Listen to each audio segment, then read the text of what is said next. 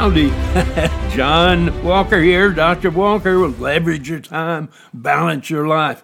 And our guest is going to be co-host, my daughter, the marvelous Wende Whitus. Oh, thank you. And Wende, what are you going to talk about today? Oh, I'd love to talk about my job today. You know, you've got such an interesting job. You do so many different things. So just start out and just tell people what you do. Okay, so what I do for a living is I'm a freelance location scout for film and TV and commercials in the Charlotte area. And you might not think of Charlotte as being a hubbub for, hub for but there are production. There are a lot of commercials and stuff. We do a lot of commercials in the Charlotte area, ton of commercials. A lot of people don't know that. So while we're not Hollywood or Atlanta, we do quite a bit of filming. Why do they do so many commercials here? It's kind of interesting. I guess they've got this crew and all that. But anyway, go ahead. It is interesting, and I've wondered why often that there are a lot of there's a lot of companies that are headquartered in the Charlotte area. So we do all of the North Carolina lottery commercials in our area. We do all of the Harris Teeter and Food Lion commercials for the Southeast. Those are grocery stores in the Southeast. Right. But we do a number of all sorts of brands. Brands and national. And it could be also because the geography is so great here. Yes. You can have city stuff, you can have country stuff. And exactly. You can go to the mountains, you can go to the coast, you can go around. So that's another reason probably to have commercial. But tell me, what does a scout do? So a location scout is exactly what it sounds like.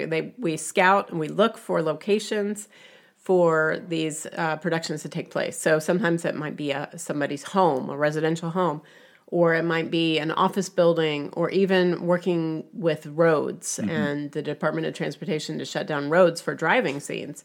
So any place that any kind of production happens, you'll need a location scout. Right. Unless it's done in a studio completely, then you won't need one. But other than that, so what you do, as I understand, is you take the director from, say, Los Angeles call, or a producer of L.A. will call and say, I need a house, or I need a field, or whatever.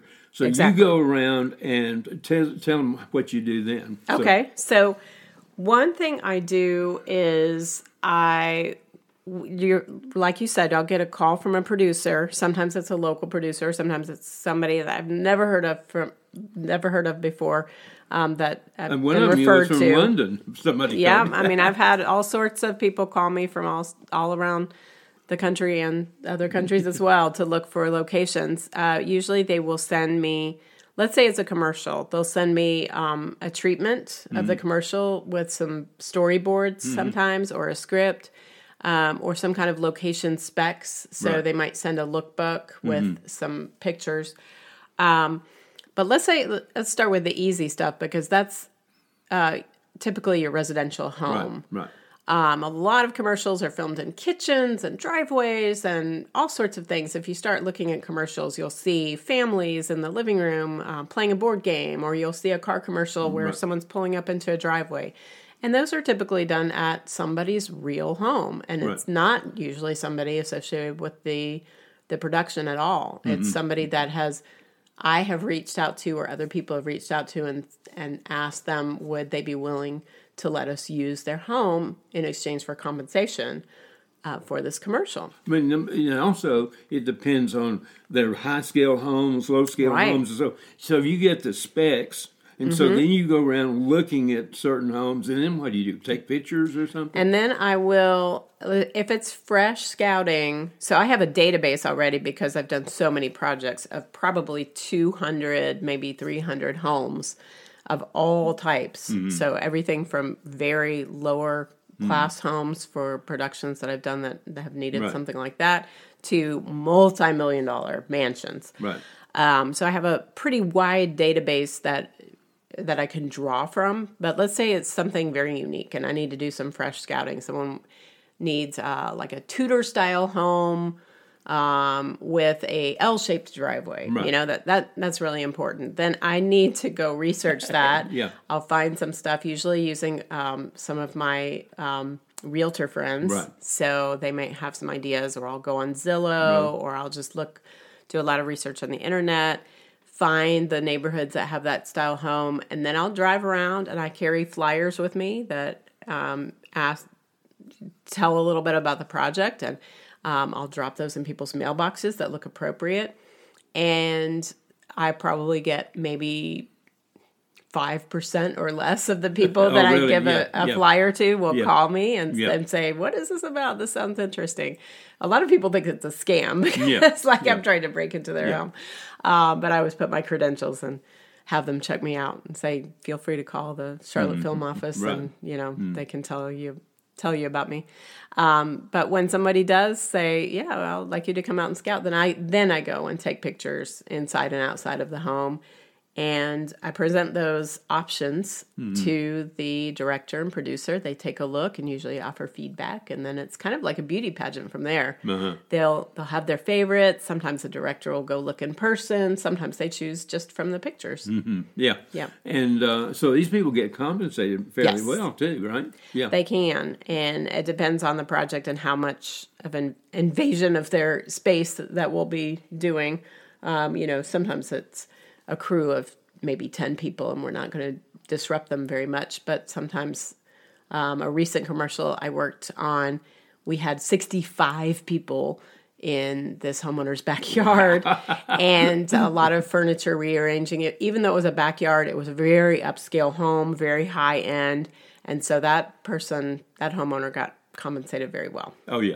Now, okay, tell me what a location manager is, because you're also a location manager. Yep. So the second step, once I've scouted, then for most productions, and I'm going to say probably from now on all productions, then I transition into the location manager for the shoot. So that involves everything from some prep work, paperwork, and making maps for crew, all of that to get them to the right place. And then on the day of the shoot, then I become kind of the liaison between the production company and the homeowner. Mm-hmm. So if that has become so important because a production will want the world and a director may want something crazy done. Like, can you chop down this tree in your yard so we can get a better shot from the street?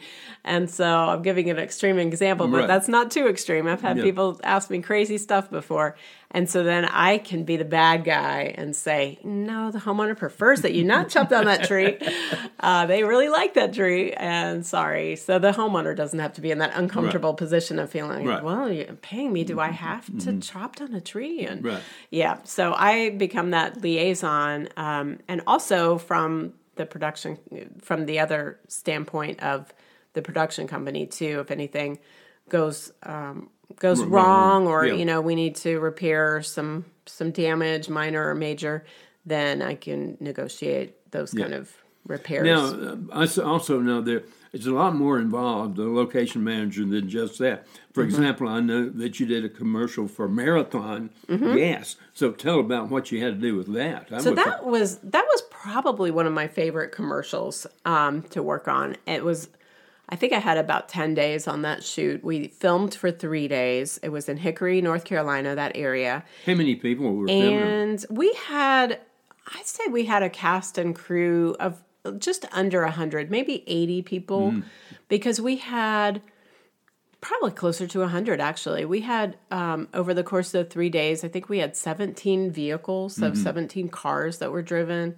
We had multiple roads that were used, everything from rural to downtown Hickory, city streets. We had some drone work. Wow, that's complicated. We filmed at a Marathon gas station, but we also filmed all these anecdotal scenes, like lifestyle vignettes at a football game and a tailgating party. And Wende, you did that in 3 days? That's incredible 3 days speed. of shooting. They must have been a fast crew. That is unbelievable. It was about, 3 days of shooting. You have 10-hour days, so that's 30 hours of shooting. Yeah. So they had storyboards boards and everything lined up just real well. They knew how to They knew what to do, A, B, C, D. So, yeah. And I work with a crew that has multiple people in different departments, all knowing what they're doing, really skilled, able to pull things off quickly because they're professionals and they've done it for years. Yeah. But then about the roads, you have to close the roads down. You have to get the police involved and all that. Yeah. So you're in charge of that too. That's you're right. in charge, and you're also in charge of getting rooms for the people to stay in. Oh, no. You're not? No, not as a location manager. As a coordinator, production coordinator, I've done that in the past. But as a location manager, my responsibility only falls for the shooting locations, not for crew lodging and things like that. So not locations like that. But that location manager for that marathon and stuff like that it was is a lot. Really a lot. It was a lot because you do have to work with... When did you say that was your favorite? I think because it was just the right level of challenge where I love logistics, so that's why I'm really good at my job. So I love solving those puzzles and solving problems with, making sure everything is all buttoned up and coordinated. And I think I had the luxury of having enough days of prep time to make it where it wasn't stressful. Mm-hmm. And I was working with some really great people at the city of Hickory and at schools in Hickory. Like I said, we used a high school for a football game scene. And just working with great people. The producer was super kind and just really... easy to get along to get along with. Gave a lot of praise, which goes a long way with me, for a job well done, and just really encouraging. So fun people to work with on that, and also just like solving those problems. I really like it. Yeah. And you're real good at meeting people too, because you got to meet the city manager and all that, and get that approved. So that's pretty neat. So you need a lot of prep time. Yeah, working with police, working with Department of Transportation, all of those things, road closures and detours. What does a production manager do? What do they do? So a production manager is basically in charge of overseeing the entire production. So they hire the crew, they see the big picture. Mm-hmm. So, you have your different departments within the production. You have a lighting department, camera department, locations department, art department, all of those things. Sound, I can go on and on. But so they see the big picture and make sure that the department heads of all of those pieces of the puzzle have all the information they need to get their job done. Okay, so when you worked with Brad on that commercial, you were a production manager. I was a production coordinator, which is one step below a production manager. This is confusing. It is. Well, there's a lot, and it overlaps, but it depends on the size of the production. Sometimes you'll only have a manager or only have a coordinator, but for that one, I was working with Jason Summers, and he was the manager. Yeah. And I was his coordinator. So he oversaw everything, and I did all the detail work. You got everything, Okay. Yeah. Now tell us about that horror story that you had with that movie. Okay. This is from my favorite project to my least favorite project. So it's rare that I get to work on a movie, but I did get to work on... Wait a minute, you were a producer for one movie. I was a producer for 2 movies in 2021. Now, what's the producer? Oh, well... a producer is even higher up than the production manager and has a lot of responsibilities, including accounting and the budget. And getting everybody. Yeah, so that was different. Those were small movies, though. Both movies were filmed in 15 days each. Wow. And with a crew of about maybe 20 or 25. Small. And less than... right around $500,000. Right, so those are real small. Really small. Yeah. So anyway, the horror story. So backing up to 2020, I got a call in around January 2020 to see if I could location scout for a movie that was coming to Charlotte. And it sounded like a great film. I read the script. I was all in. I thought it was going to be so much fun. And it really was fun. The scouting was super fun. You went all over North Carolina. I did. So this was a family drama, about a boy who had an accident and became a quadriplegic, based loosely on a true story. And he had a monkey as a service animal because they have opposable thumbs and they can do things that, that he couldn't do anymore. And so this is a big budget movie. It was a pretty big budget movie. I think it was around $15 million, independent movie, so not a studio-backed movie.